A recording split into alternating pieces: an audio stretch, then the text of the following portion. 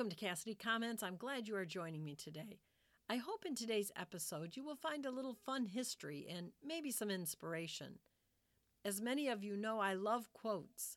If you do too, then you will understand me when I say it's hard to find a place to put them where you can just grab them when you need them.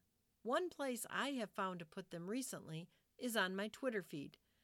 If you are a quote junkie, you can follow me at livingwaterjn and then the number 7.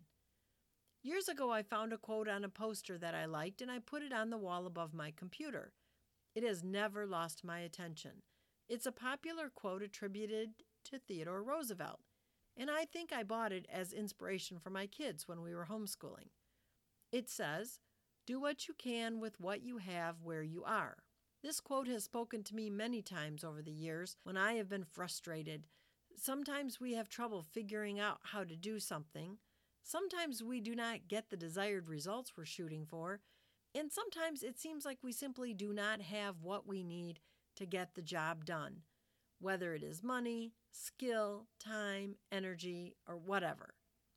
Well, according to Answers.com, which I have no idea if it is accurate or not, Roosevelt spoke these words when his men needed more supplies, as they were about to begin the battle for San Juan Hill during the Spanish-American War.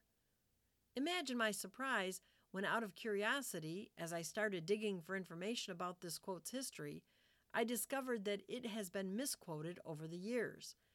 As I continued my search, I discovered that not only is my quote wrong, it should say, "Do what you can with what you've got where you are," instead of with what you have.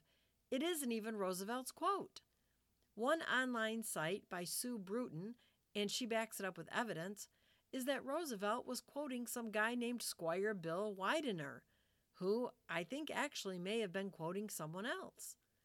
But in checking about Squire Bill, I found on findagrave.com, who knew there was such a site, that he was indeed a friend of Roosevelt's and was, in fact, a millwright, Confederate soldier, teacher, Sunday school superintendent, justice of the peace, and spiritual advisor.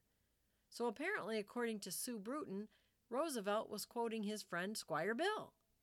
She shows a text from Roosevelt's autobiography where he references his friend from Widener's Valley, Virginia, and quotes what he calls a bit of homely philosophy quoted by Squire Bill Widener. Wow! Who knew that for so many years I have actually been inspired by a popular community figure from Virginia named Squire Bill?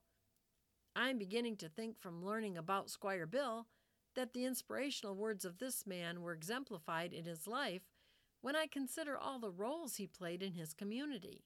Now, I know things were set up differently in the mid to late 19th century than they are today, but going from soldier to Sunday school superintendent to spiritual advisor says something of the man's broad base of talents. Okay, so back to the quote. I still find Squire Bill's "do what you can with what you've got, where you are" very inspiring.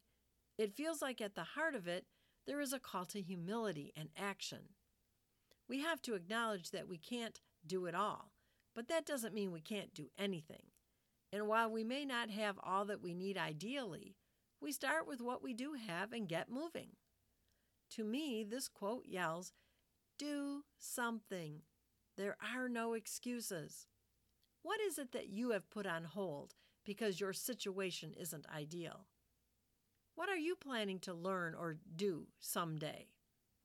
The older I get, the more I appreciate every day that I have, and the greater my desire grows to not waste one of them. Take an inventory of what you do have and start there. If you don't have a skill you need, how might you develop it? If you don't have the resources you need, who might be able to help you get them? If you don't have motivation, study motivational speakers and learn from them.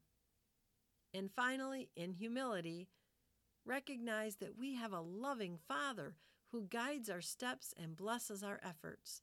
So there really is no reason to wait to get moving.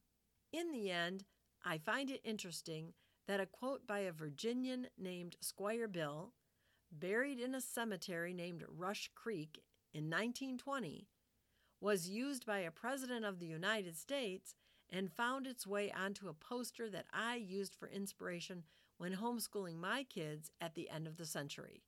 I'll leave you with a final quote that was attributed to Theodore Roosevelt in his autobiography of 1913, just above where he quotes Squire Bill in Chapter 9. While talking about a life deliberately devoted to pleasure as an end, Roosevelt said, "The greatest happiness is the happiness that comes as a byproduct of striving to do what must be done, even though sorrow is met in the doing." I'm Janet Cassidy. Thanks for being with me today. I would love you to share your favorite quotes on my website at janetcassidy.blogspot.com. I hope you have a blessed day in God's Word.